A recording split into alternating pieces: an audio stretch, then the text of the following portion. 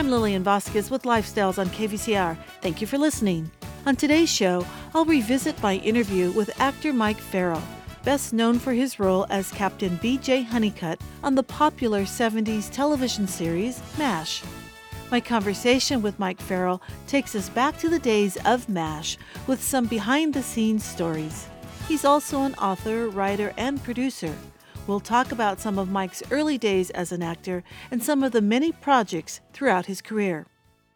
The upcoming 2-hour television special, MASH, the comedy that changed television, will feature new interviews with Mike Farrell and fellow castmates Ellen Alda, Gary Berghoff, Jamie Farr, and Loretta Swit. The special will feature never-before-seen behind-the-scenes footage, photos, and stories, and will honor and remember late members of the cast and crew, including Wayne Rogers as Trapper John and William Christopher as Father Mulcahy, with clips from the series and rare archive footage. MASH, the comedy that changed television, will air on New Year's Day, Monday, January 1st at 5 p.m. on Fox. Here's my conversation with author, producer, director, writer, and actor, and well-known TV surgeon, Mike Farrell. Welcome, and thanks so much for joining us. I'm happy to be with you.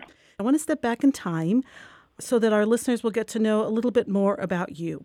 You were born in Minnesota. We won't go back that far, but you were born in Minnesota. Your family moved to Hollywood when you were little. You would attend Hollywood High. What brought your family to Hollywood to begin with? Gee, I suppose this was in the early 40s.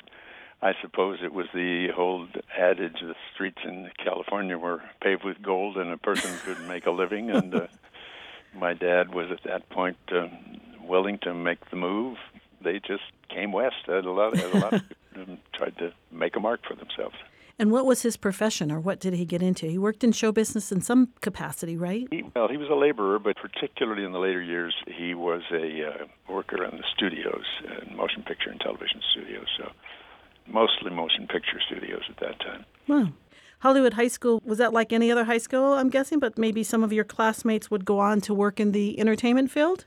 Indeed. It was very much like any other high school as far as, I was concerned. It was the school to go to because I lived in West Hollywood at the time, and some of the people at the school at the time were involved in the business.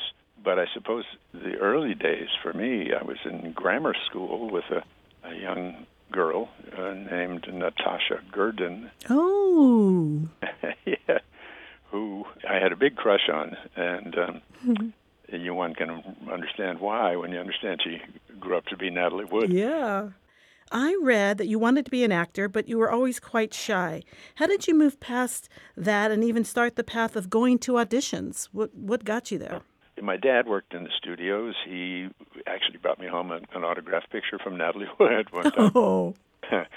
But the movies were sort of all around us. We lived in West Hollywood, which is abuts Beverly Hills, and at the market we'd see people we recognized from the television or from motion pictures. And there was just this magic about it that was very, very attractive to me. And in the years since, I've analyzed it a little more deeply and discovered that I, like many people, wanted the attention and the affection that I felt was coming toward those people, and the love and the acknowledgement and all that stuff. There was just something that I thought would be great to have a career in show business, and it was a kind of quiet dream. I was too shy to say anything about it to anybody, certainly not anybody in my family. And when I grew up and got out of high school, I joined the Marines, did a stint there, and when I got out, I sort of was looking at what I would do in my life, and there was always this thing inside me of wanting to be an actor and dreaming about being an actor and thinking that somebody would tap me on the shoulder and say, a la Lana Turner, you're just what we need.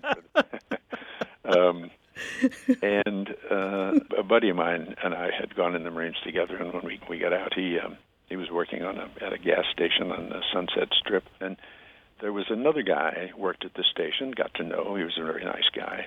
He'd come all the way out here from eastern Canada to become an actor. And he and I talked about, well, yeah, wouldn't that be great? And I kind of confessed that I'd always had this dream. And he said, well, Mike, well, maybe you better do something about it. And I said, what do you mean? He I'm in a workshop, actor's workshop, and where people come and, you learn the trade and you understand, you meet people and you get involved in the business. And even if it's only in the early learning stages, it's the beginning of the way to move up in the industry. So I got my guts together, and I went to the workshop that he was part of and signed up and sat in the back row, just terrified.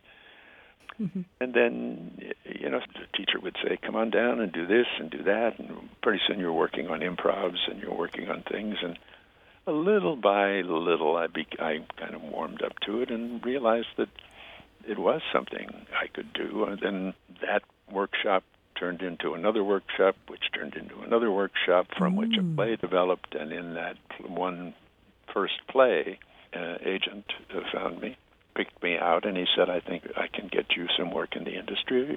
And I said, gee, that'd be thrilling. And he, got me a few, they went that-away roles. Yes or no, sir. Yes. You do a line, you do whatever, but you learn not to fall down in front of the camera, and you learn what the whole process is like. And it was great fun, I must say. Let me reintroduce my guest is producer, director, writer, and actor Mike Farrell. In 1975, you would join the cast of MASH as Captain B.J. Hunnicutt.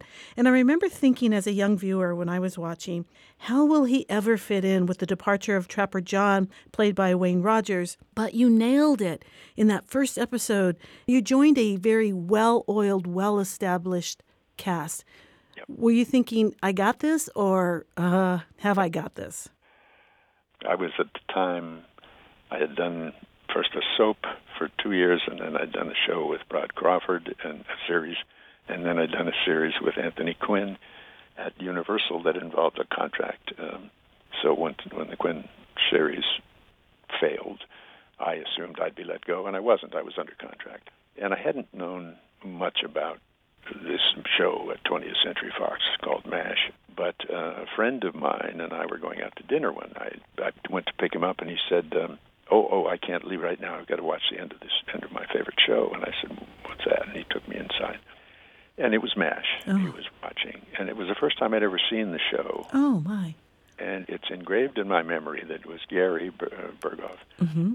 And, the Radar character was so incredibly wonderful. He was lovable and nuts and sweet and way too young and naive to be in the circumstances.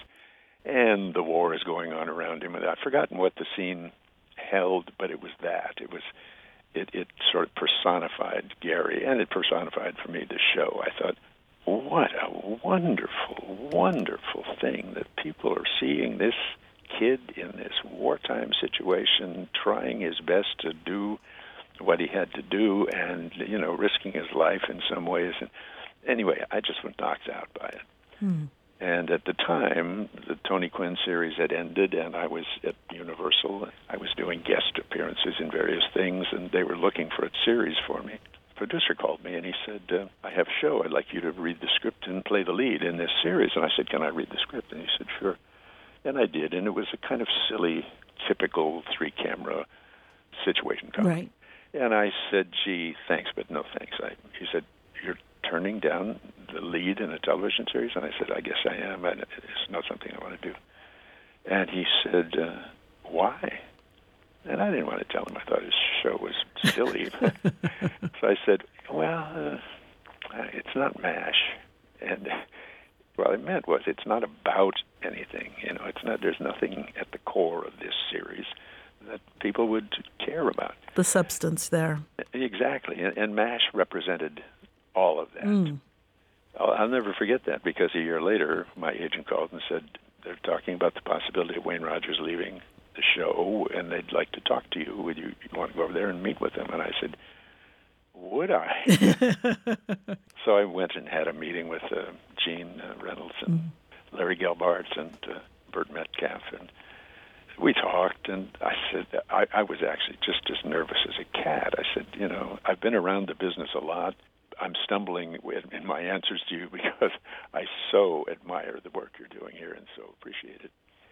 And they said, look, we don't know. We don't know if Wayne is if we're going to be able to resolve this contract with him or not.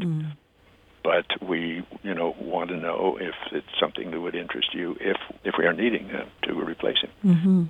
And I said, well, two things. Yes, and I would not want to come in and step into his boots and be the Trapper John. I think that would be a big mistake. Right. And they said, no, that's not. Of course, we think that would be a mistake as well. We have in mind a different character, a married man who actually has a child at home, intends to be, a faithful husband, not like Trapper John and Hawkeye mm-hmm. or womanizers. Right. How do you feel about that? And I said, are you kidding? Portraying fidelity in a national television? I would be thrilled to be able to do that. And then I went home. Who knew?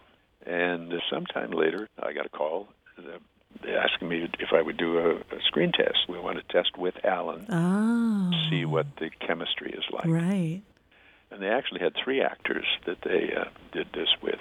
And I remember driving away thinking, Mike, it's supposed to be a comedy. You might have thought about trying to be funny.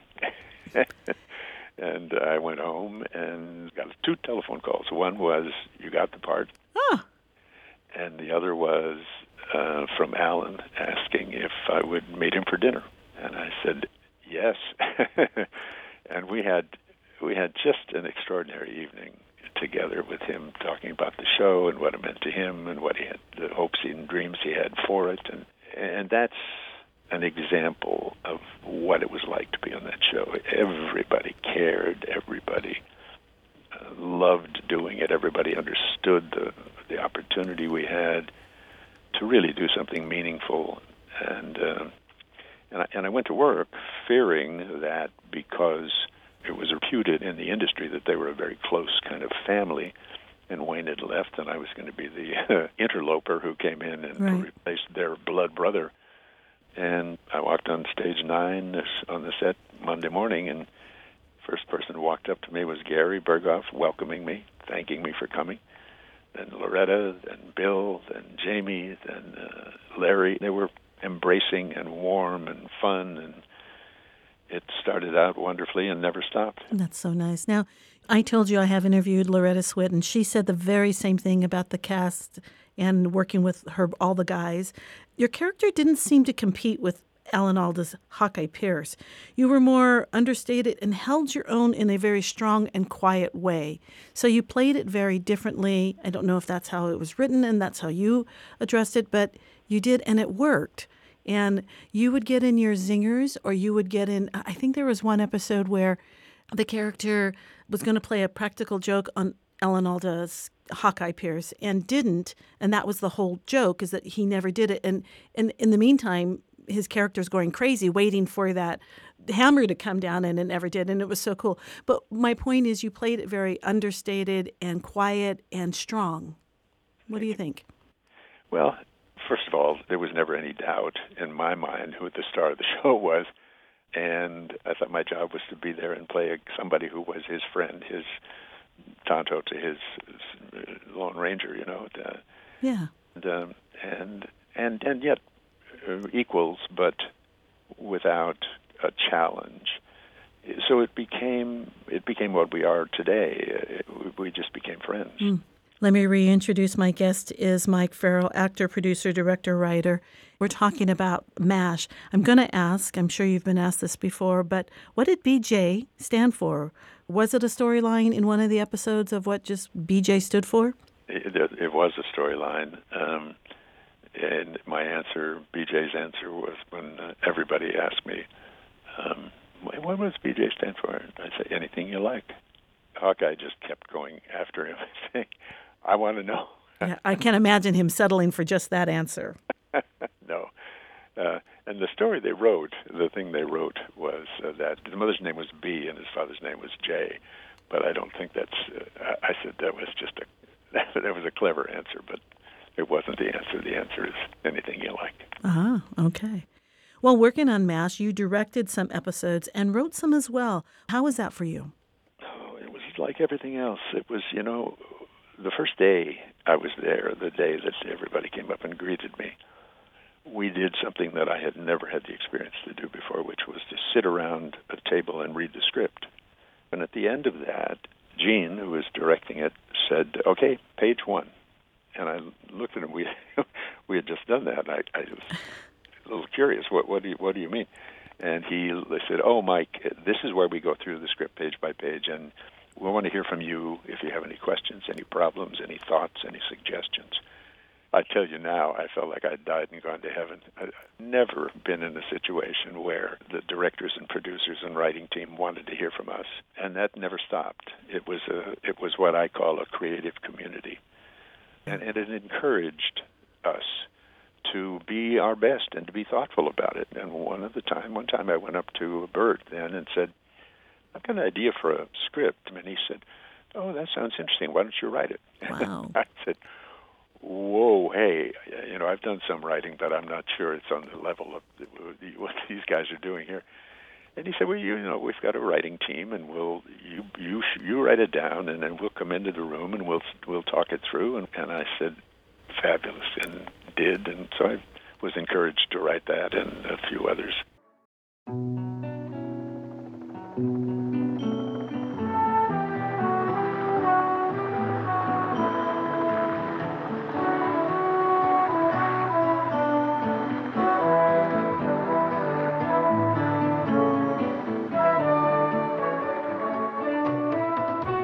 If you're just joining us, you're listening to Lifestyles on KVCR. I'm Lillian Vasquez. I'm speaking with actor and producer and director Mike Farrell, well known for his role as Captain B.J. Hunnicutt on the popular television series MASH. All right, well, I want to talk about the finale. On the finale of MASH, each of the characters leave the MASH unit on a different mode of transportation. You leave on a motorcycle. I kind of liked it then when I was a young girl that you got the last word, and I mean the last word by the goodbye in the rocks on the ground. I know it's been many years since that day on the set, but I'm sure you've talked about this before, but maybe your thoughts on that for our listeners on that last day, that final scene when your rocks say goodbye to Hawkeye. Well, that was Alan's genius to have one of the characteristics of BJ is that he wouldn't say goodbye. He kept saying throughout the episode, as you may recall, kept saying, "No, we'll see each other again. This isn't goodbye." He couldn't face the idea that this was, in fact, the end of this relationship. So we played it. That was one of the hardest things I've ever done as an actor. I remember Bert was directing one scene, and Bert Metka, and he said, "Stop." He said, I can't, I've never been faced with a situation where I have to ask actors not to cry so much. My bad. I mean, we were it was a sea of tears. That was the day I was carrying around a box of tissue. Alan teased me until he had to come over and borrow some. We ended the show. We had sat down, a bunch of us together, and said, "We think this is the time for us to go out and not let some network executive in 2 or 3 years say, I'm going to pull the plug." Right. So what we said to the studio, and they said to the network, and nobody was happy, was that we wanted not only to end it at the end of this season, but we wanted an end of the war episode where we could then say goodbye to each other and goodbye to the audience and thank you. And they said, "No, we can't do that." I remember a studio executive came down and sat in our little room with us and said, "You have to understand," and then he was trying to make the case that we can't do the end of the war. And he said, "Do you remember The Fugitive?" And we said, "Yeah." He said, "Well, at the end of the show, David Jansen wanted to find the one-armed man and make it clear to the audience that he wasn't the killer, blah, blah, blah." And he said, "It killed the show in syndication." Oh. We were all stunned, and I looked at him and I said, it might surprise you to learn that most people know the Korean War ended." Jeez. He looked at me and he looked at the rest of the crowd, and they were grinning at him, and he got up and walked out of the room. And they came back to us and said, "We won't do an end of the war half hour. We'll do a special, a 2-hour movie will that be acceptable? Yes, that'll be just fine. I'm sure the audience will love it and appreciate it. All right, we're going to leave MASH for now. You formed your own production company, Farrell Minoff Productions. This allowed you to produce the types of projects that interest you, along with your partner, Marvin Minoff. I want to ask about Dominic and Eugene, the first project you did under your production company. Was that the first project? Now, I've not seen the movie, but I did look at the trailer, and I have a son with special needs, and I have to say, watching the trailer brought me to tears. I love it. Yeah, I was hoping you'd ask of Dominic. That was a labor of love. When I was doing MASH, I got a letter from a guy, a former Marine, who said, "I know you're an ex-Marine, and if you'd read this, nobody pays attention to what I've written, but I think it has some benefit. Would you read it?" And I said, "I got a lot of stuff to read, but of course, if you send it, I'll read it. But I can't tell you it'll be soon." Anyway, I read this long, interesting story about a guy going into the Marine Corps, and I wrote him back, and I said, "Look, it's a good story, and you're actually a pretty good writer, but I'd encourage you to maybe turn this into a book, because it's really not a motion picture. But if you ever have anything else you want to send me, I'd be happy to look at it." And he sent me the story of Dominic and Eugene. It wasn't exactly the picture we made, but it was these two brothers, these fraternal twin brothers, who one of whom had been brain damaged, and the other was this genius working on becoming a doctor. And I loved the story, loved the idea. So you went on to make the movie, and so we made the movie, and found in Dom Hulse, who got a Golden Globe, should have gotten an Academy Award nomination, but unfortunately the movie came out the same year as did Rain Man. Oh, okay. Got it, yeah. Yeah, and Orion didn't go for the release it needed, and so we were... So that hurts that's for sure. Well, I plan to see it, and I look forward to watch it. Did you know what you were going to do when you left MASH? No. I had ideas, but Marvin came to me with the idea of forming this production company in a couple of years after MASH ended. But I had some projects, but I'm not the kind of salesman that the industry is used to, I think. So he was better at that end of the business. So it was a good partnership there. Yeah. And we had a lot of fun. We made some wonderful pictures for television, and Marvin passed a few years ago, but it was a fun ride. Let me reintroduce my guest is producer, director, writer, and actor Mike Farrell. Let's talk about your one-man stage show where you play Dr. Charles David Keeling. Who is Dr. Keeling, and why was he so significant to society? Society knows little about David Keeling, unfortunately, but we're trying to change that a little bit at a time. He's recognized as being the person who grasped and understood the implications of the rising temperature in the air, particularly of carbon dioxide, and the count of carbon dioxide in the air today, and that it was rising, and what the rising implied. And he made the Keeling curve is actually a map that demonstrates the amount of carbon per square inch in the air around us. And with that rising, it implies what we're now finding. Global warming was the term that the opponents kind of undercut, but climate change people seem to recognize now as an acceptable term, and around them it's a little hard to deny that the climate is changing. So the Earth is heating, and every scientist who deals with that phenomenon recognizes Keeling as the person who originally recognized and articulated the concern about what the results would be. And the results are not good unless we get it under control. Mike, before I let you go, I want to ask you one more thing. I threw on an old VHS movie the other day, and the movie was Brian's Song. And there was your beautiful wife, Shelley Fabre. I really enjoyed her in that, and then, of course, in Coach. And I just wanted to ask, how is she doing today? She's doing very well, thank you. You may or may not be aware she had a liver transplant in 2000, and she is in very good health and has survived and moved on from the liver transplant wonderfully. But because of things like COVID, you have to be careful because her immune system is compromised because of the need for anti-rejection things.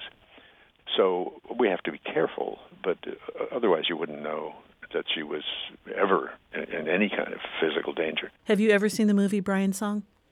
Oh, yes. Okay. Oh, yes. Wasn't she just beautiful? I mean, I'm sure she is still today, but she was just beautiful. She was and is, and it was a fabulous film, and it's one of the proudest moments of her life. She loved being part of that. And you know, it's so old now, and I'm watching on an old VHS, and I'm still crying. So, Mike Farrell, thank you so much for your time. I've enjoyed it. It was great to be able to ask you so many questions, and I appreciate you taking the time and answering them all for me. You've been very generous. Thank you very much. The television special MASH, the Comedy That Changed Television, airs Monday, January 1st at 5 p.m. on Fox. For more information about Mike Farrell, visit us at kvcrnews.org/lifestyles and click on today's show. If you have a segment idea, share it with us. We'd love to hear what you're thinking would make a good segment on lifestyles. All you have to do is go to kvcrnews.org/lifestyles and click on the link to share your story idea.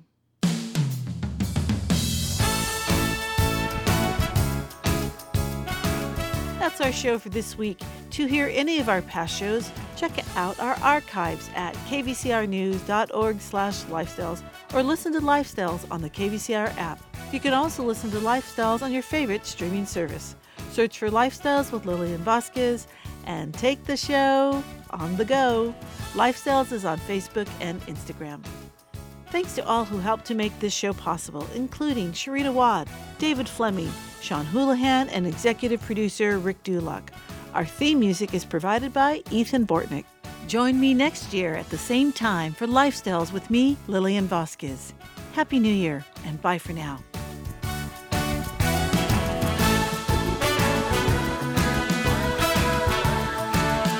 Yeah, the